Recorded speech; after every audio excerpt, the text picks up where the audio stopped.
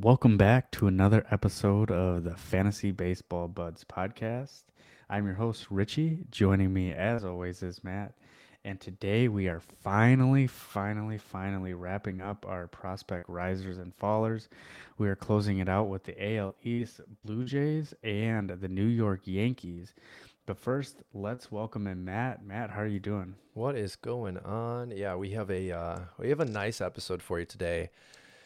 The Blue Jays, man. We had this conversation months ago when we were breaking down the AL Central, the AL West, all the other divisions. We talked about the White Sox, and we had joked about how bad that system was, and we kind of just bypassed really how bad the Blue Jays system was. And I think we're starting to see now a trend and change. The trade deadline brought in some names to the White Sox organization.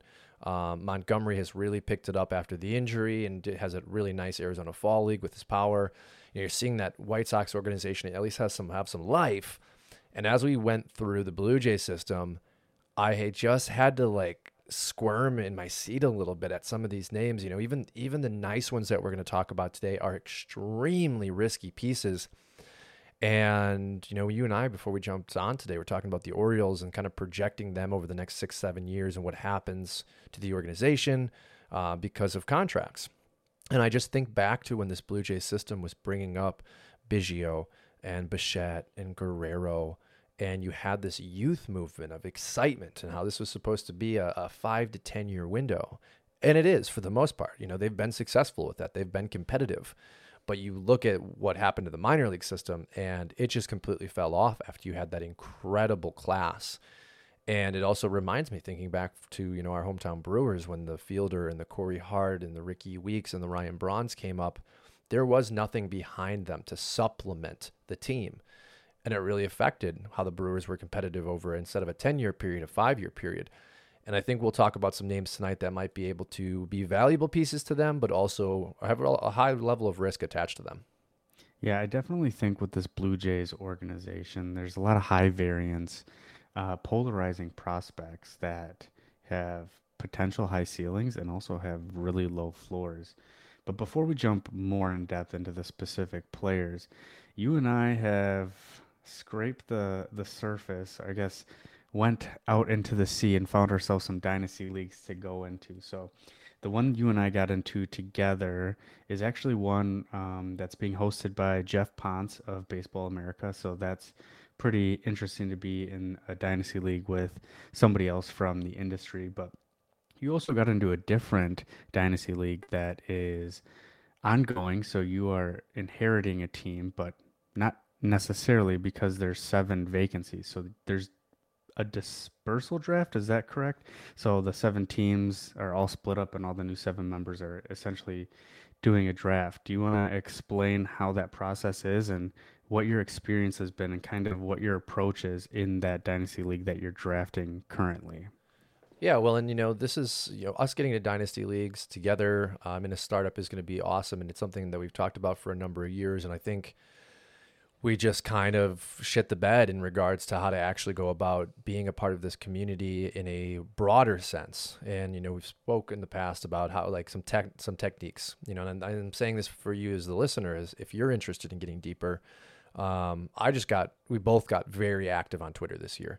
Wasn't even necessarily the commenting at times. It was more just understanding who is of value in the fantasy baseball community, the dynasty community, who is really active and engaged like we are with enjoying the prospect side of things. And, we've stumbled across a couple really cool groups, and through those groups, we've made more connections. And then the last thing I think to say about this was, we go back to our roots, which was CBS's Fantasy Baseball Today podcast. And you had sent me the link for our Dynasty startup through that. And, there's the very piece of it. The root of what kind of got us into podcasting was listening to those guys. And now we're in a league together because of their Facebook page. And then the dispersal draft league that I'm in, I was able to join because Chris Clegg retweeted an opening, basically post on Twitter or X, asking for members to join. And I was just luckily quick enough to do it. Didn't really know if this was going to be a good league or a bad league. I was just like, screw it, why not jump in? And it's an unbelievable format. It's 20 teams. They had 7 teams leave, so 13 remained, which is a big variance. That's a lot of teams to leave. And the team I acquired or I was assigned to had finished second last year. So they sent out the email, put us in a group me messaging app platform, which is also fantastic for 20 people because you don't have a text thread that's completely jumbled with people that don't necessarily know each other, and it's a condensed communication. I love that. I think with 20 people, it's fantastic. Either that or Discord, however you choose to go. And then they sent out a Google Sheet link that had, I want to say like 4, 5, 6 pages attached to it, basically breaking down how the dispersal draft was going to go, as well as their constitution, or their, as we call it in our league, our fantasy Bible, with all the rules and the way things are set up. So it's a 20-team roto league, full dynasty. You keep 30 major leaguers, you keep 30 minor leaguers. You do have to reset your roster before the first year player draft to get to that 60 number. And then after the draft, you have to, based off how many picks you have, if you have 5 picks for 5 rounds, which is how they have it set up, you then have to release 5 players to get back to that 60. So all IL players have to hit the market, which gives new teams coming in the ability to hopefully maybe get a starter or a middle infielder to help with innings, because in this league they've also set up a formulation that allows for your draft pick end of season not just to be weighted on your standings. It's also how competitive were you? Did you meet your innings for each position, or your at bats, or your games played for each position? And then for your pitchers, did you hit your total innings number, which I think is 1,000 with a cap of 1,400? So they have almost all of their bases covered. And I love that. And the piece I love the most is the dispersal draft. And I was speaking to someone in the league for a number of years, and he had said that when he came in, they weren't doing the dispersal draft unless there were more than 2 teams. You just got assigned a team if there was someone that left or 2 people that left. And I was like, yeah, that puts you at a really big disadvantage because, looking at the draft board as you and I have when it started, there were a lot of names out there and there were a lot of different directions you could go, because all 7 teams players got thrown right back into a draft format. And it also allows current teams, the 13 teams that are not drafting, to trade in and out of the dispersal draft, which allows, potential value for these new teams if they need those innings or those at-bats. So I went prospect based right off the bat. I took draft picks, first year player picks. And that was another thing that I thought was awesome. Any teams that left the league, their draft picks as well entered this draft. As opposed to, again, my team finished second last year of the player that I'm replacing. My concern was I would be picking 19th in the first year player draft. I have no value there. That was something that I was really bummed about. To find out that the picks were also available really changed, I think, my overall outlook of, well, I can rebuild this team in maybe 2 years, and I can be a top 10 team potentially if I do things right. And other teams went the opposite direction. Other teams went with 30-year-olds and a mix of, a prospect here and there, and they're going to have a window, and I'm really curious for those teams what the Aaron Judge, the Mike Trout, what those values return them at deadlines when teams are making their final push. That's where I really know if I went right or wrong. If you can flip Aaron Judge for, say, 2 top 20 prospects in a dynasty league, well, I went the wrong direction. But if Aaron Judge gets you a top 50 and 2 top 150s, I would have gone in the right direction. It's been fantastic, and it's a slow draft. You and I are texting every day about potential moves and who's on the board. It's not a cap system where, hey, you've got an hour, you've got 4 hours. It's basically just be respectful to each other on this Google sheet and try to get it in as fast as possible. Overall, it's been a fantastic experience. Yeah, definitely a lot, and especially for our listeners who are contemplating joining a dynasty league or starting up a dynasty league. I think you hit on a lot of points on the foundation of what's really necessary to succeed at completing a dynasty league. I definitely like the dispersal with the 2 or more teams. It gives you that flexibility of, do I want to go win now? Do I want to rebuild, kind of like what you're doing? I think, and we've talked off air, is my approach would have been I would go for the younger major league ready players, or who had just got a taste of the majors, maybe didn't necessarily succeed, but they had that high prospect pedigree. Whereas you're going full blown prospects, like give me all the top 100 guys that I can get my hands on, FYPD picks. So I'm curious to see how your team does in the coming year. So we'll have to touch base in future podcasts on how that goes. And absolutely, with our Dynasty Startup League that we are starting our draft on Friday, we will keep you listeners up to date on how our draft goes, what strategies we're going with, and potentially what you could do if you are in a dynasty league in this offseason. With that being said, I think it's time for us to break down the AL East. Are you ready, Matt? I know I am very ready. I'm very excited for the Yankees and Well, oh, too this bad we're Blue starting with the Jays. Blue Oh Jays. yeah. We'll save the best for last and we'll go with the Yankees. But yes, let's start with some risers. And the first one is a polarizing player in Orlevis Martinez. And he's a riser because he ended the season blistering hot, but he started the season horribly. I think he was batting under 200, like 150 in the lower levels, and he was striking out a ton. And I was like, man, this guy's a bust. He's never gonna make it. But he's 21. Um, and yeah, I'm curious if you're interested in him and what your thoughts are on him, Matt. Yeah, he's been polarizing for a number of years now. You've seen the power profile. 2023, 125 games, 448 at bats, 28 home runs, 126 strikeouts, and that's always been the knock on Martinez is the whiff. And this season kind of showcased the profile that we've seen over the last couple of years. You know, we saw the flash and power, good exit velocities as well, no speed. Baseball America has ranked him out at a 30 hit tool, and I think you see that with the average. You see that with the strikeouts. The 60 power is nice. 45 field, 60 arm. So he has the ability to at least be a middling to average defender. I have him slated as a likely outfielder. I just think he's probably going to end up being a right fielder if he can't stick on the infield because of that arm.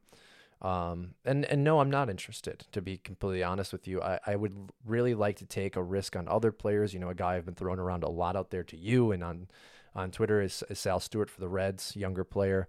Those are the profiles I'm going for nowadays. Martinez is the opposite. 226 strikeouts and then 67 walks. You know, that's ridiculous from my perspective.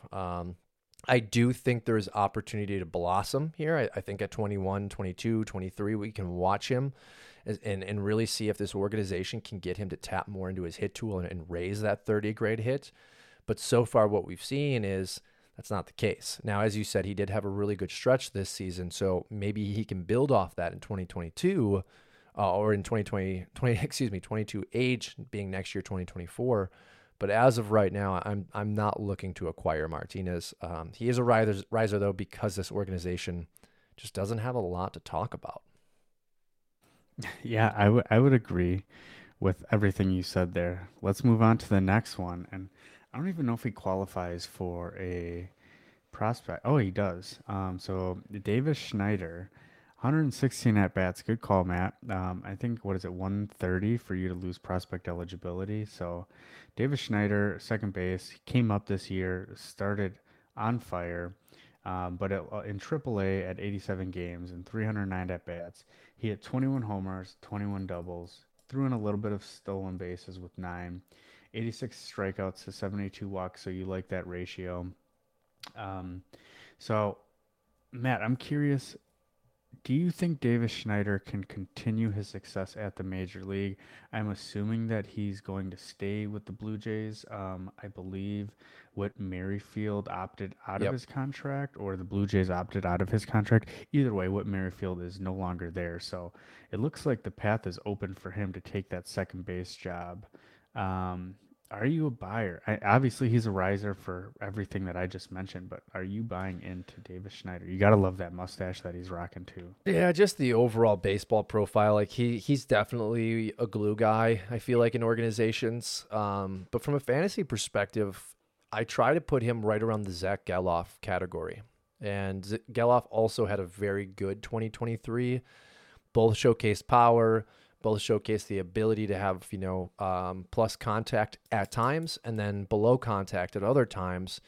And you got to see the sample size of possibly two players that you would project just off the stat line moving forward as top 5 second basemen. And as we know from their profile, that's just not the history that they have shown in the minor leagues. And I think I would rather have Geloff for the A's over Schneider. And I'm kind of putting Jonathan India in the same category-ish because of the lack of power from India. Wherever he's traded this offseason, presuming that may change things. leaving Cincinnati would hurt him as well. But Davis Schneider's definitely a guy I'm willing to draft in redraft leagues towards the end of the draft. If I can't get a second baseman that I'm really happy with, of value in the top 10 rounds, I'm going to be looking for the Gelofs, for the Schneiders, and the Indias later on. I think India will probably go sooner than both of these players, but they're all in the same bag of tricks for me. I did have his stat line here wrong. MLB, 116 at-bats. He had 275. I had 21 home runs. That would be truly remarkable if that had been the case. But 9 stolen bases with a 969 OPS. Great, fantastic stat line. I think he probably plays 120 games in 2024, bounces around that infield. I think long-term, Davis Schneider is probably the number one utility man on whatever team he ends up sticking with long-term. I don't have anything to justify this, but he kind of reminds me of, I was just going to say, but I can't remember, Chris Taylor for the Dodgers. Yeah. Yeah, I like that. Like I think that's perfect. That's Taylor's kinda what I'm 120, expecting. 130 games. Like, you draft him as a starter. You lose a game or two a week here and there, right?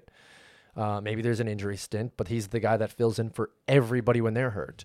And, he's a guy that you're always like, well, I'd like to see him get a full-time playing shot, but the team knows that he's a high variance player. And I love this story. I would love for him to be a full-time 150 everyday guy next year. If we get to see that, maybe 600 at-bats out of him, I think there's value there. I think he's going to get you 20 home runs. I think he's going to get you probably 20 steals. And again, from a glue guy perspective, even though we're playing with numbers in fantasy baseball, like, we still play these games in this game because we enjoy watching players that we like. And it's hard not to like Schneider. And that team needs a consistent fill at second base. So I think as long as he has a really good spring and he comes out at least average, I think the job is his to lose. Yeah, I would agree with that. All right, we have one more riser. You think of him as a faller. I think of him as a riser, but that just shows you where people are viewing him in the industry. And that's Ricky Tiedemann, the number one prospect for the Blue Jays. Dealt with some injuries. If I remember correctly, Chris Welsh from CBS or The Athletic talked about how he has a different slot angle on his fastball compared to his slider and changeup. So I'm curious if that's going to affect him. But he had decent results for this year. He went from rookie ball to low A to double A to triple A. Decent stats across the board, 368 across all 4 levels, 44 innings, 82 strikeouts, but did have 23 walks. So a little bit high, but the strikeout potential's there. He's got the stuff to be an ace. It just comes down to, does he have the durability, and what happens once he reaches the majors, and can he stay a starter? So I like the potential for Ricky Tiedemann. I'm curious why you think he's more of a faller. Is it the injury? Is it something else? What don't you like on Ricky Tiedemann? Yeah, for me, it's the durability. We look back just a year ago, and Tiedemann had some concerns with durability coming out of the 2022 campaign, but you just assumed, okay, he's a young guy. He ran into some injuries this year. Like, we're still going to value him as you said, a top-tier potential ace. He's got the frame, 6'4", the body type, 220. The fastball's a 65. The slider's a 60. The changeup's a 70. Control is a concern, as you mentioned, with the walks, only graded out at a 55 by Baseball America. But you see the predominant strikeout numbers, and for fantasy, that's what we like. And you also see over the course of his game logs in his career, he doesn't really get banged around a lot. And that's because guys just don't make contact against him. That slot angle is a really key piece that you mentioned. It's something that is being documented around the industry, and it's something that supposedly he and the Blue Jays organization is not worried about. And I'm very curious to see at a major league level, when you have professional pro hitters with experience, how that changes. And if he can still operate the same way in the major leagues, well, you're talking about, again, an ace level player. My concern is that he is probably better suited for 3 to 4 innings, maybe 5, very similar to what Blake Snell has done over his career. I was just gonna say that's who he kind of reminds me of. So and I think he is the same thing. I think that's where he's at for me, right? 5 innings. Blake Snell with durability concerns. Yep. Well, and Snell had durability concerns too, right? Like we kind of you don't really worry about his durability, Not or at anymore. least I don't anymore. Yeah, not anymore. But in the younger years, you did. You had Tommy John, you had other concerns, but you also had a Cy Young season. You had 2 seasons back to Two back Cy now. Young seasons. He hasn't won it, but he's going to. Yeah, and you've had 2 stretches where he's won people leagues. So, I mean, I think that's the high upside at Tiedemann. I think Tiedemann could even be better than Snell, but there's durability concerns. And I mean, this next name that we're going to talk about is even worse. And it's like, does this Blue Jays organization make some changes? Do they make these guys 4 inning starters? Right, that would be a huge industry shift. But I think it's also the way to pull the most value out of both of these players. That's fair. Now, I know which name you're going to, but he's on our faller. So before you do that, let's jump into some of the players that the Blue Jays did draft, their first, third, and fourth round draft picks. We've got them highlighted as risers. 2 of them are pitchers who haven't even debuted yet, but they do have a lot of skill sets that we like. And then they have their first round draft pick, Arjun Amala, shortstop, taken 20th overall. Didn't do too well in his debut, only batted 200, but then again, it was only 9 games, so very, very small sample size. Hard to judge, but out of that 200 batting average in those 9 games, 14 walks to 8 strikeouts. So I absolutely love the plate discipline there. Love to see what he has to do, especially in first year player drafts. If you've got like a 17th round pick or 17th pick in your first round, cough, cough, Matt, maybe Nabala is somebody you can look at. I'm curious what your thoughts are on these guys. Arjun Amala, Jaron Watts Brown, the third round pick, 89th overall out of Oklahoma State pitcher, and then Landon Maraudis, fourth round draft pick, 121 overall. Wow, I cannot talk today. Well, it doesn't help that I put these in the most asinine order possible. I like Watts Brown a lot. This is a thing that I'm going to be trending towards moving forward over the next probably 5 to 10 years, especially after what we saw this year, which is the college arms that were not taken in the first round. And we're going to get to a lot of those names with the Yankees. And we're going to have a little bit of track history here going, I think, all the way back to the 2019 draft, where you're starting to see some of the names climb in the pitching ranks that were guys that were afterthoughts in the draft or just taken in the third round as, hey, let's see if we can develop him. And I think Watts Brown coming out of Oklahoma State is going to be a guy to monitor next year. 91 to 93 fastball, can get it up to 95, 96 when needs to. Wipeout slider, really needs to develop a third pitch. That's obviously something of concern. It could see him as a bullpen arm if he cannot. But again, this is one of the college arms that we will be monitoring going into 2024. And then Landon, the fourth round pick. Jays went nearly triple slot value to sign him. This is a big time high school arm out of Florida. And they're banking on him to, kind of fall in the same ranks as Brandon Barrera and Ricky Tiedemann with a high velocity pitcher. To go triple over slot in the fourth round means this was a guy that they were targeting.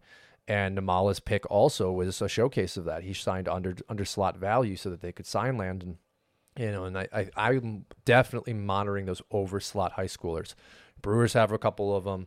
They're kind of sprinkled all throughout the industry, especially this past season. Giants got a couple of them. But Landon could be an arm that we start to see next year really start to rise some boards. And Namala, for me to finish it off, not enough for me in the profile to get excited about yet.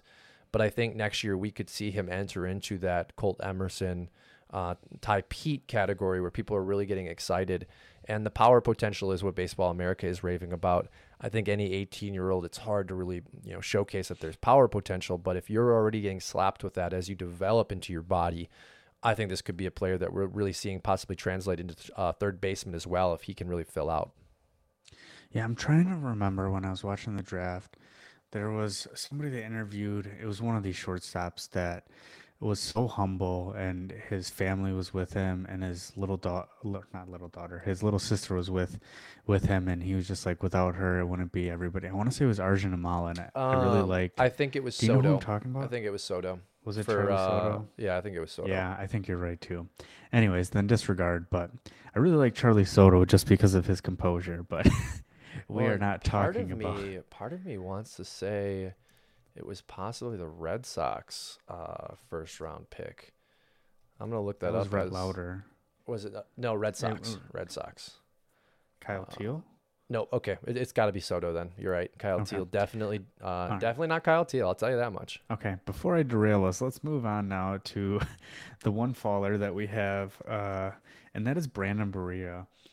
He was the first round draft pick last year for the Toronto Blue Jays, and he stuck out like a sore thumb to me because when I was watching last year's draft, he had an interesting quote when he got interviewed, and he said he was going to be making the 22 teams who drafted him ahead of or didn't draft him make sure that they regret this.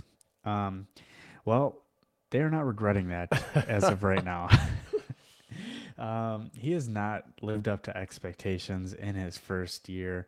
398, I keep want to say batting average, but it's ERA. But when he went to high A, 442, he only pitched 20 and a third innings this year. I believe he dealt with some injuries, but I remember after watching his interview, I dug a little deep into him, and this was last year, and nothing in his profile stuck out like you're gonna be an ace. Everything was average or above average. His fastball, his slider, changeup, control, like nothing great, but nothing bad. So like I see him as a number three at his peak, and at his floor, I see him as a five or middle relief guy. But as a first round draft pick, I'm curious what your thoughts are on Brandon Breera. Yeah, I mean, I see a higher ceiling for him. I think he could be in the Freddie Peralta range as a fantastic number three, but not really a Well, number two. Peralta's a three. I think Peralta's a three, and I say that because of consistency. Last year was fantastic; it was great, but we've been waiting for that for 4 years. So I have to look at the overall record and say, where do you fall within those 4 years? Let's find the median. Let's kind of put you there. Now, Peralta's 2024 season, if he continues on last year, changes this conversation, right? But I think Barrera could have a season like Freddie's 2023. The problem is his curveball is his out pitch. It's not his slider. His curveball ranks out at a 60. His slider ranks out as a 50. And I think from a tunneling perspective, that's going to be a little difficult for him to really cash in on those strikeouts. And I mean, fastball 92 to 95, touches 98, 99. You like to see that. He has the ability for put away, but the problem is durability. You know, coming out of the draft, injury to his elbow to start the pro career. That's a concern. Big time, especially with elbow. But then you wrap that into his 2023 injury, which was bicep soreness. Now you have compounding injuries on that arm. Now something must be wrong, either mechanically or just from a pure conditioning perspective, because you have two muscles that are essentially connected, the bicep as well as the elbow. So I'm completely out on him. I won't touch him. He's a guy that I think will probably undergo a surgery if he hasn't already. And I just think he's probably, as you said, I think he's probably going to be a bullpen arm at the major league level. Yeah, I'm out until I see it, and by the time I'm ready to buy him, somebody else will already have him. But you know what? I'm okay with that. So I think that wraps up our Blue Jays, short and sweet for the most part. So let's move on to drum roll, please. The New York Yankees, something we've been waiting to I was going to talk try and give about. you the Christmas The drum vacation, roll. and I was like, "Boo, yeah, but I can't do it. I don't have sound effect ability. Yeah. Well, it is November, so it's basically Christmas. Anyways, let's move on to the Yankees. And the first player we have to talk about is arguably the best pitcher, I mean, as far as statistics go, and that's Drew Thorpe, pitcher for the New York Yankees. He put up phenomenal numbers for the New York Yankees, 252 ERA in 139 and a third innings, 182 strikeouts. And here's the kicker, the thing I love the most, 38 walks in 139 and a third innings. I mean, this guy is commanding everything. He only throws like 92, 93, but he's painting those corners left and right. He's got the secondaries and he can command those as well. I don't want to say he reminds me of George Kirby, but his command of where his pitches are going reminds me of George Kirby, where if George Kirby throws a walk in a game, he's pissed off. I kind of get those vibes like I do with George Kirby for Drew Thorpe. Curious what your thoughts are on Drew Thorpe. Are you buying in on him and his lack of stuff? And well, I don't even want to say lack of stuff, but say average to above average stuff, but his just command of everything just makes it play up. Yeah, I mean, this is one of the names that we kind of foreshadowed earlier when we were talking about second, third, fourth round pitchers. Thorpe, second round, 61st overall out of Cal Poly, and didn't really grade out great right away by Baseball America. And I don't necessarily think these grades are accurate anymore. So I'm really curious to see if we can get an updated profile on his pitch rankings. I mean, they gave him a 45 fastball, which I understand from the velocity perspective at 91 to 93, but we saw limited damage on that fastball. So I also would be curious at his spin rates to see the deception that he's possibly bringing. Slider comes in at a 55, change at a 65. So you really like to see that. There's an above average changeup. The ability to tunnel pitches is something that he's going to be good at. Control at a 60. I think we'd probably put that control at a 65 or a 70 ourselves at this point from what we saw from him this year. What was more incredible for me with Thorpe was his ability not only to dominate early in the season, but coming out of the gates and then being promoted to, I think it was Double A. He had a 1.48 ERA at Double A. I mean, truly incredible what he was able to do. And that dominance at a higher level with, again, more advanced hitters is showcasing that he's ready probably for a dominant 2024. My hope is that the Yankees don't move him for an asset. I would really like to see this arm in the rotation, even more so than the guy we're going to talk about next, because I think Thorpe has the opportunity to really showcase, as you said, possibly Kirby traits. I liken him more to a Zach Gallen. Zach Gallen has that, obviously, that knuckle curve, so there's a little bit difference there than the slider, but changeup control guy. And if you think about Gallen's profile when he was in the Miami organization, similar concerns before, as a prospect pedigree was, hey, the velocity's not necessarily there. How is he getting these strikeouts? And when Gallen came up, it was the same thing. It wasn't necessarily a race to the waiver wire to throw down our fab. It was like, well, I'll take a flyer on him. And now here we are. He's a dominant top 10 pitcher, even after the UCL tear that he did not choose to have Tommy John on. I think Drew Thorpe has the opportunity to be a top pitcher in this game, top 20 at his ceiling. And I think absolute floor is probably top 50 as a guy that you have every season and you're happy to have him because of ratios. The strikeouts are the key for me. Will the strikeouts at 182 Ks and 139 in the third innings translate to the major leagues? And Jesus, 0.98 whip. I mean, this guy dominated minor league baseball. It was incredible. Yeah, absolutely phenomenal. Let's move on to the next riser, and this is also a pitcher, and that is Chase Hampton. And if you'd have told me in the first half which one you take, Chase Hampton or Drew Thorpe, I'd be all over Chase Hampton. You and I had plenty of talks off air where I had the biggest boner for Chase Hampton. He was the only pitcher that I wanted, more than Andrew Abbott at the time. He did cool off a little bit once he got promoted. He went from high A to double A, but I'll give you his numbers quick. At high A, he had a 2.68 ERA in 47 innings. He struck out 77 with only 16 walks, and that was with a exactly 1.0 whip. Then he went up to double A. This is where it gets not the greatest, but he's still a riser nonetheless. 4.37 ERA in 11 starts, 59 and 2/3 innings, 68 strikeouts, so still good, 21 walks, still good, but a 1.26 whip. It gets a little bit higher, so he didn't do the greatest when he went to double A. He didn't improve like Drew Thorpe did, but I still like the results. So the second half, I take Drew Thorpe over Chase Hampton, but first half, I'm taking Chase Hampton over Drew Thorpe. Still like him, but you can't deny what Drew Thorpe has done. But nonetheless, Chase Hampton has put himself on the map now. Well, and this is a conversation I had in different groups this week. It was a conversation you and I briefly had, and it's something I think I'd like us to do over the years to come is create a list of first half and second half risers and really kind of look back and forecast what performance matters more towards major league impact down the road.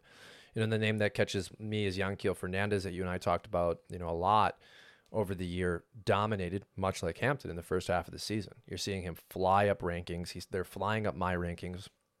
And, you know, the Thorpes are kind of just hanging around. They're interesting. We're watching to see what they're going to do because the profile for Thorpe of that 45 grade fastball, that 91 to 93 is like, hey, you know, there's nothing flashy here. He's been successful. When's he going to fall off the hill?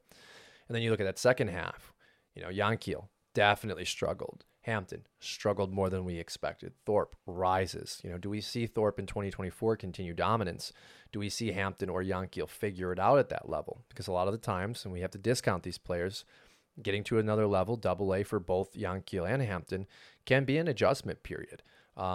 Usually for batters more than pitchers, but I still really like Hampton. I loved Hampton's film when I watched his overall mechanical delivery. It seemed very effortless. Good amount of velocity, the ability to ride the fastball up in the zone on batters, ride it up and in. Control seemed to be above that 50 grade Baseball America gave him, but those numbers at Double A do concern me a bit.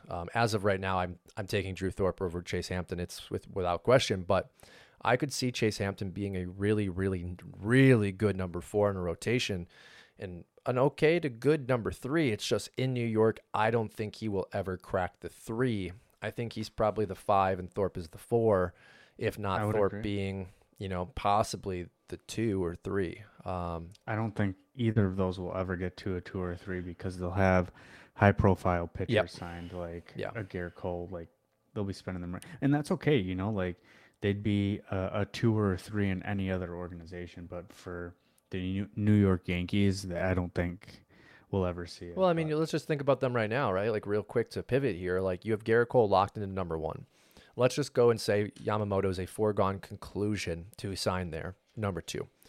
You have Carlos Rodon for 4 more years. You don't really have a choice but to make him your number 3, and you need that lefty switch up between the first 2 righties. And then you come let's assume Montas and Severino are gone. For the sake of this exercise. Yes.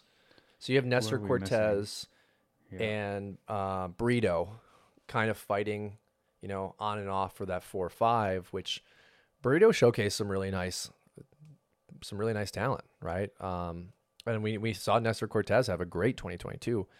So I definitely see them 4-5. I don't know that we see them this year. I think if we see anyone this year, it'll probably be Thorpe. I think Thorpe will force his way onto this rotation. And we have some names that follow that could even leapfrog these guys because of age. And pedigree from that age that I think could be guys that fill in until Thorpe and Hampton are ready. Yeah, well, let's keep it going because we've got a lot of risers here for the New York Yankees. So I jokingly put in our notes that he's a faller now, but the next riser we have is Jason Dominguez. He started the year off very slow. He made his way from your team in our long-term keeper league to my team, and then on neither of our team. And naturally, he left our team, he broke out and made his ascension all the way to the major leagues, up until the point where he had Tommy John. So that's why I jokingly put that he's a faller. I don't think we see him until mid-season next year, and usually when you get Tommy John, it takes an additional year for those players to find their power stroke back. But nonetheless, in 31 at-bats in the majors, he batted .258 with 4 home runs, and 456 at-bats in the minors, collectively batted .265 with 15 homers and 40 steals. So like we said, he started out slow, then finished hot, so that .265 is not indicative of the true story of what's going on. So I would say it's more like 150 to 200 in the beginning, and then 300 to 350 at the tail end is probably more of what you're looking at. But yeah, he's a riser. All collectively, all said together, reached the majors before everybody thought. I wasn't expecting him to reach the majors until next year at the earliest, and I was realistically thinking 2025, and he shattered all those expectations out of the water. Now, I need to remember correctly, but I am pretty sure Gleyber Torres also tore his UCL on that slide into home plate when he was with the Cubs, and changed the prospect pedigree quite a bit of Torres, and I think into his professional career. So I'm going to have to fact check myself on that, look into it. We'll touch back on that probably preseason rankings when we talk about Dominguez again. I mean, he showed everything that I wanted to at the major league level. The ability to really leverage right field in Yankee Stadium for his power. He had a couple nice home runs out of the 4 home runs and 31 at-bats he had, but for the most part, it wasn't prodigious power. It was, I can hit it far enough in this stadium to be a productive home run hitter. And that was the big profile for a guy that's 5'9" for me, is can he use his home field and use it to an advantage, being a switch hitter, having power from the left side, using that wall, and he did that. So I am absolutely back in on Dominguez, but I will be honest, I don't think Dominguez hits the superstar status that we expect him to. I think Dominguez is probably a top 50 outfielder. That's an awesome third outfielder on your team. And if he's your second outfielder, you're okay with him.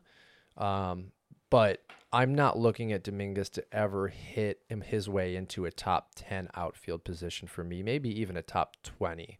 That's just the profile I saw from him this season. A very short sample size. Also hot and cold. He has never really performed well April, May, and June. If you look at his track record, it's a very small sample size because he's only 20. It's always been a second half hitter for Dominguez, and that concerns me as well. Yeah, I guess only time will tell, and we'll give him a few more seasons before the book is closed on him. But let's move to another hitter, and that is Austin Wells, 2020 first round draft pick. I believe was taken 28th overall. He ascended all the way from low A to double A to triple A to even making it to the majors. He had 19 games for the New York Yankees. Didn't do much. Batted 229. I think he was mostly there for defense. Hit 4 home runs in those 19 games, so did show a little bit of power. Strikeout rate is not what you like to see. 14 strikeouts to 3 walks, but nonetheless, he is a riser for the New York Yankees. When you can rise from single A all the way to MLB, it's worth noting and worth talking about. So curious what you have and what your thoughts are on Austin Wells, Matt. Yeah, you give up on Gary Sanchez to get the poor man's version of him. And that's And the cheaper version. cheaper version, and I get that. Defensive concerns like Gary had, so that fouls in tune, has the power profile, 28th out of Arizona, as you had mentioned in 2020. Power comes in at 55. I think I'm going to ratchet that up to 65 from what we're seeing now, especially from the catching position. Like, it's not prodigious, but that is his calling card, is the power. Low average in the minors, 371 at bats, 240. That kind of concerns me. But they need a catcher, and they haven't been an organization that goes out and signs a catcher since I can remember maybe Ivan Rodriguez for the one season that he was in New York, if I am remembering correctly. So they've, in history, tended to develop their own guys. And I think Wells will be interesting to see how he fits into that starting role or that backup role in 2024. I'm not in on Wells just because there's a plethora of catching talent, and especially young catching talent right now. 2 catcher leagues, I think I would be. Like Basallo, right? Well, I mean, Basallo, Moreno, Ruiz and Washington, I still don't think we've given him enough time to really see what he can do. You finally saw Danny Jansen break out, who's, I guess, no longer young, but still in these ranks. Austin Wells for me, I guess, would be a second catcher, especially if you're in 2 catcher 15, 20 dynasty leagues. Like, he's a name that might be able to help your power production. Yeah, absolutely. Let's move on to the next one, and this is a DSL guy, and that is Roderick Arias. There's a lot of talk through the industry that the ceiling is through the roof, literally. He didn't do the greatest. He had, I'm trying to pull it up here, but like a 260 average, I want to say this year, 267 batting average in only 27 games, so not much of a sample size. Did improve from last year when he batted 194, but he does get phenomenal grades.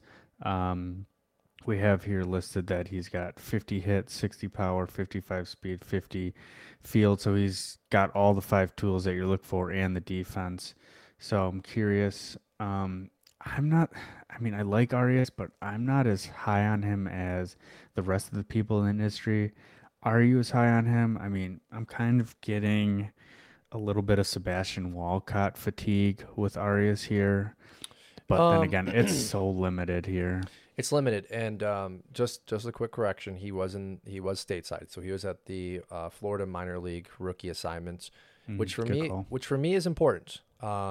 Because I think as we continue to look at some of these DSL and FCL guys, we are seeing that the FCL is a little more competitive than the DSL. You can track a little bit better. And more importantly, they are finally stateside. So they're starting to really accustom to American life. Like, this is going to be where they're at for the next 20 years if they can become professional athletes at a high level. And I think that acclimation is really important to get them, adjusted well. Arias, I mean, he turned 19 in September, so you really look at this season as his age 18 season. It was better than his previous season in 2022 when he was in the DSL, where he had 46 strikeouts over the course of 108 at-bats in 31 games. And nothing really jumps off the page to me except his walks to strikeouts. He did strike out a lot in only 27 games and 101 at-bats. He struck out 29 times, but he had, 27 walks. So almost equal. And that is important. With the younger profiles that we're following, from the Jeffrey Rosas to the Hidalgos, Rosa particularly is striking out outrageously more than he's walking. Home runs were there, but it's like, hey, the strikeouts they're already a problem at an early level, low competition. But for Arias, at least we can see that there's a balance there. So I think he's definitely a guy to monitor. I passed on him in the dispersal draft. I chose not to take him just because he didn't have any. He's not a Walcott, right? Is he still available? No, he's gone. He's gone. I do like him. I think he could be a guy that pops, but I also think he could just be a Gleyber Torres. That's fair. All right, let's move on to some more pitchers. And the next two that we have for you, I think, are going to beat Drew Thorpe and Chase Hampton to the major leagues if they continue on their trajectory. And the first one we got for you is Will Warren. He was he was an 8th round draft pick out of 2021. Gets average to above average grades on everything: 55 fastball, 50 curve, 60 slider, change 50, a little bit lower on the control, but had a great season nonetheless, going from AA to AAA. Collectively a 3.35 ERA in 129 innings with 149 strikeouts, only 59 walks. So love to see that. 1.3 whip is a little bit on the higher end, that you'd like to see a little bit lower, especially at the lower leagues, but nonetheless, he still had a fantastic season. Curious if you have anything else you want to add to Will Warren before we get to the next guy. Yeah, Profile had him listed on Baseball America as a ground ball pitcher. I think that might be why the whip is so high. I didn't dive deep enough to see if his hits were kind of egregious.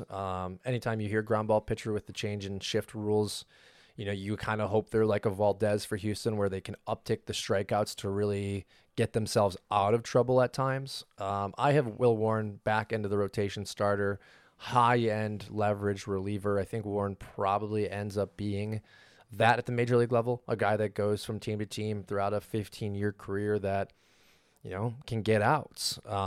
Or is possibly a guy that gets shipped to the Oakland A's for nothing, and they use him with a 5 ERA for 4 seasons. I do think, though, there is value in Warren if he's in the Yankees organization, because we've seen them really be able to leverage those spot starts from some of the younger pitchers pretty effectively over the last number of years. But the truth is, as we've just talked about, all he is doing is warming the seat for either Hampton or Thorpe to come in.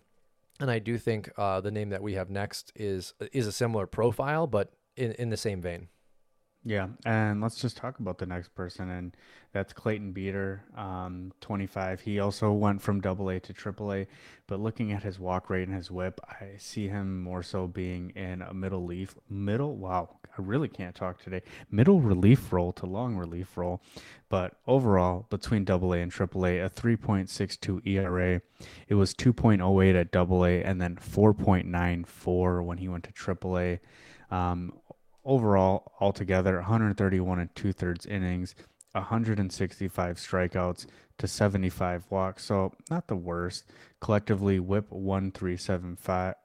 And then when it was at AAA, it was a 1.48. So that's really on the high end. You don't want anything really higher than a 1.1, 1.2 is where I feel comfortable. So getting close to that 1.5, that's getting into some risky business there. You're running the risk of, going into the bullpen there. But either way, still a great season for Clayton Beeter.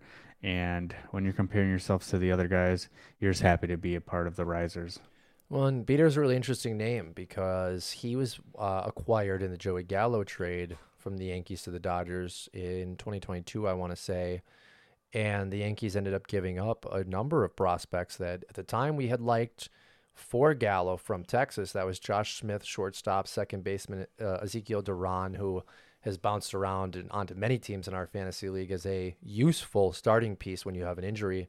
Trevor Hauver, second base outfielder, also a prospect that we thought would be at least up and doing something now. And then Glenn Otto. Honestly, I'm trading all 4 of those guys for Clayton Beeter. I think Beeter has the potential to stick as a 5 in a rotation. You talked about some of the concerns you had with whip and hits and walks. I really liked Beater's profile at Double A with a 204 batting average against, and then at Triple A, a 227 batting average against. If he can manage those walks, if he can really bring those down, I mean, 75 walks over the course of an entire season is a lot. Talking about a guy that could be a really solid 5 with that strikeout implication. I don't know that bullpen's in his future because of the walks. If he can't get the walks under control, that's the last thing you want out of a bullpen is a guy potentially putting more runners on. I think Beater's probably a guy that sticks as a 5 in the Yankees or gets moved because he was already moved. He was, like I said, traded from the Dodgers. But last thing to mention is they are really feeding this Texas Tech pipeline. Beater drafted 2020, 66 overall out of Texas Tech, now in the Yankees organization. And Chase Hampton, Texas Tech 2022 draft pick, 6th round. You know, again, back to some of these 2nd, 3rd, 4th, 5th, and now, as we talked about, 6th round for Hampton. A lot of names starting to pop up on these lists of the college arms. Only difference is Warren and Beater are both older than Hampton, obviously. Yeah, I mostly say that he's destined for a bullpen role just because we're assuming they get Moto, where they obviously have Garrett Cole. They're going to bring in some other guys, and I think the 3 names we listed before, Hampton, Thorpe, and Warren, all have higher ceilings than what Beater has to offer, and so that's why I think he's going to end up there. Yeah, it's hard for both But of these. If you're round 42, got both on the board, you need one of them to fill a minor league slot. I mean, the profiles are very similar. You know, who are you taking? Are you taking Warren or are you taking Beater? Warren. Okay. I think I am too. I'd be okay with Beater. You know, I don't think there's a drastic difference to me. I'm not going to be upset about it, but yeah, I would rather have Warren as well. all right. Now we've gone through plenty of risers. Let's move to a couple fallers. And the one that sticks out for me is somebody who I was watching coming into the season. I had very high hopes for. I was kind of hoping that this pitcher would have the ascension that Chase Hampton or Drew Thorpe had, and he did not, and that is Justin Lang. He did move from low A to high A, but collectively a 4.75 ERA, 85 and a third innings. I do like his strikeouts at 131, but that walk rate was very high at 63 in those 85 innings. He has the pedigree too. He was a 2020 comp round pick for San Diego, 34th overall. I can't remember what that trade was. I'm on it. Are you already looking at it? Looking at it. I love the grades he gets on his fastball and his cutter, 60, 55. His control's a little bit lower, and I was hoping he'd develop his secondaries with the slider and changeup. He really popped on the map for me because he was able to hit those triple digits. And you guys know, if you've listened to this podcast, if you can hit triple digits, you're going to be on Richie's love list. And so he made it there, but he hasn't brought it all together. And so that gives me that bullpen risk of somebody like we've talked about, Mason Miller, somebody we forgot to mention actually for the Blue Jays, and that was I'm gonna butcher his name, Yoslav Zulata. He also throws 100, 101, and he's already in a relief role down in AAA, and he didn't make the majors yet. We should have talked about him as a faller. Now I'm just creating fluffer for you to figure out what the trade is. So what do you got, Matt? Yeah, it's kind of crazy, and I think this is just another reference point for some of these players that fall outside of the first round. They, during trade deadlines, during moves, you kind of, at least for me personally, I overlook them. Justin Lang, as you said, 34th overall, had the pedigree, and he was a high school arm, and he got moved for Luke Voigt straight up. Okay. Yeah, and now context, right? Like Luke Voigt coming out of that 2020 season, having the most home runs in the AL, possibly the major leagues. I don't remember correctly, but he did definitely lead the AL. Was really showcasing the ability to be a starting first baseman and of value into an organization. So, depending on when this trade happened, I could understand giving up the 34th overall pick, but I would also tend to argue that maybe the Padres knew that what they had drafted wasn't actually the return they had wanted. So get him out of the organization, acquire a first baseman that you desperately need. Didn't work out, obviously, but Lang right now is looking similar profile to the Kyle Muellers, where it's like you really see those strikeouts, but even the minors, the ERA isn't where you really want it. I'm just thinking maybe closer. What is your thought? Yeah. That's exactly what I was talking about when I was kind of filling the void when you're looking up that trade. As I see him potentially being a high leverage reliever, Yeah. kind of like Zulata for the Blue Jays, And listen, um, 34th which is overall fine. for a high leverage reliever in today's game. Hell, That's take it. worth it. Yeah, For absolutely. fantasy, not really great for us, but for a major league organization, they'll take that and they'll love that. Well, and the Yankees, they need a lockdown closer. I mean, presumably they're not going to They've sign got plenty of Josh starters Hader, that we you know? just mentioned. All right, now let's move to the last faller that I have, and that is going to be Trey Sweeney, the first round draft pick for the 2021 Yankees. He was taken 20th overall. I didn't like him even when he was drafted in the first overall. I thought he was just a guy, one of those standard. I can't. Who's the guy that got drafted this year? And we were just like, yeah, we don't like him. There's somebody every first. Shortstop out of, I want to say New Jersey. He's on my rankings list, but I can't think of it right now. Yeah, the Athletics took him, right. That guy Oh, you're speaking or on Wilson's son. Jacob Wilson. Yeah. Yep. Or who's the guy from the Pirates a couple years ago? Anyways, Trey Sweeney, a guy, he batted 252 this year at Double A. Didn't move up, didn't move down. 100 games. He did hit 13 home runs, so nothing crazy. 20 stolen bases, okay, decent. 90 strikeouts to 65 walks, so the ratio is not terrible, but it's nothing great for a first round draft pick when you're 23. I feel like you should be moved on to AAA by now. I'm just not seeing any batting average. He hasn't batted over 261 in his 3 professional years, so I'm not seeing anything more than an average player here. And when you're taken in the first round, that's not living up to the standards. And This he's a is faller really for me. this is really interesting. I don't know if you saw this Cashman's kind of frustration in the last couple of days that have been leaked out and reported on his issue with a media member and him kind of rebuttaling with the fact that the Yankees have the smallest analytical department in the AL East. I didn't really think anything of it until this conversation we're having now because I pulled up their first round draft picks. And I will tell you, it is pretty horrendous. Best one on this list is 2013 first round pick 32, Aaron Judge. Home run, Hall of Famer, knocked it out of the park. Second best name on this list is Anthony Volpe in 2019, who I think had a very nice season, just won a Gold Glove, went 2020. Average wasn't there. A lot of things to concern yourself with, but he's very young. I think that's another hit. You have Trey Sweeney in 2021, who you just talked about. Austin Wells, who we talked about in 2020. Spencer Jones. Spencer Jones, 2022. Still a guy that we also talked about for this is kind of in the middle. TJ Sickham, University of Missouri, 2019, left-handed pitcher.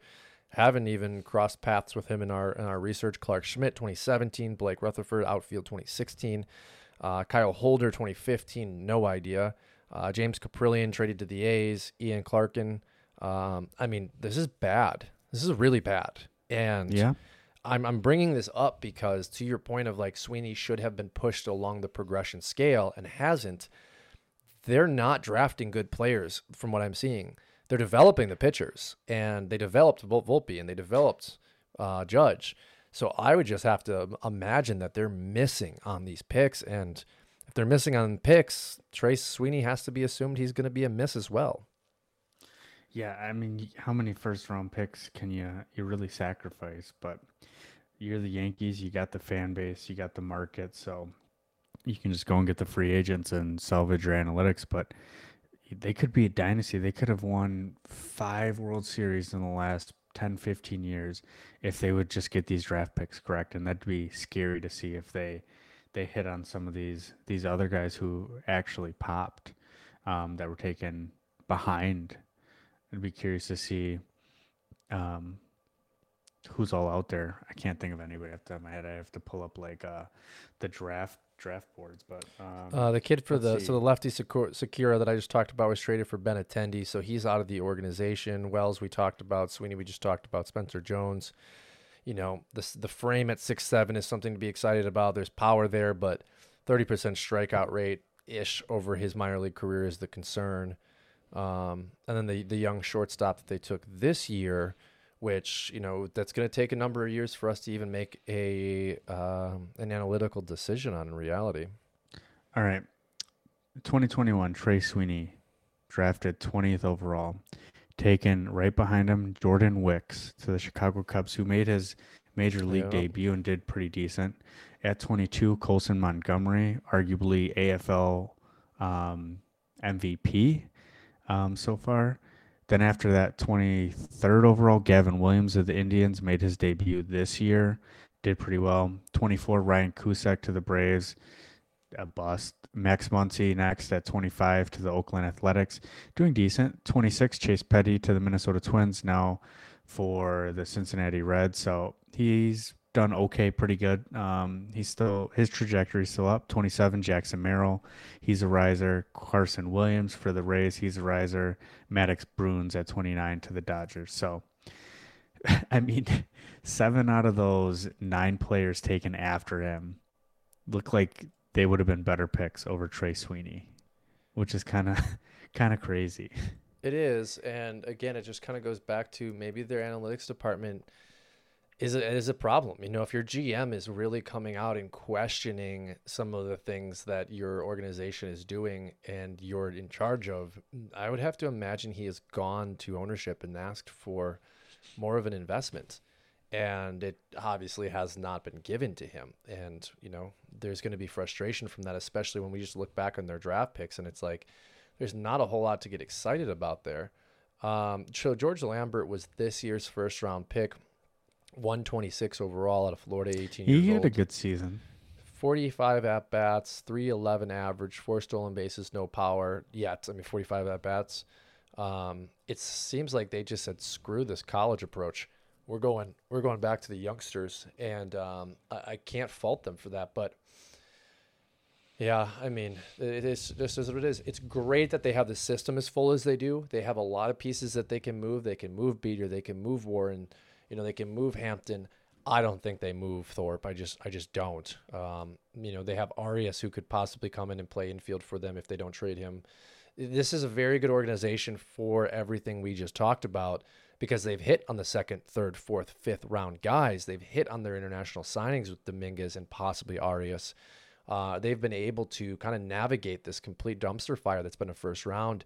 Most teams cannot have this same success in the later rounds like they've done. Yeah, they're gonna have to improve somewhere, but they'll figure it out. They're the Yankees. I have faith in them. But that covers the New York Yankees. We finally got through them. We finally got to it, Matt. Was it everything that you expected? It's gonna be a long off season. It's I do have a bit Uh, of an update though. We have now you're gonna have to help me with this because he's been your guy all season. Is it a Belmick Ortiz? I've been saying it, Abimelech. Okay, so we're gonna go with Abimelech on the show. A nice second and third home run of the Arizona Fall League tonight. So, I just traded for him in that dispersal dynasty league that we talked about. Nice to see the power coming through. I can't wait to get to some of these other organizations like the Rangers. We're going to talk about Wyatt Langford a little bit more in depth. As we continue to go through other divisions for our end of season recap, there are some names that I think we did not speak on enough through the season because they were second half risers. And for me, Ortiz was all year round, but the buzz continued into the second half. Yeah. Um, we'll be creative with our agendas or rundowns for the off season here. I think I've got a feeling our next podcast is going to touch on what's been going on with your dynasty draft and how our combined startup dynasty draft is going and our early analysis. Maybe we'll touch on the AFL a little bit more in depth there, but we'll have more to follow for our next episode. Until then, we will talk to you guys later.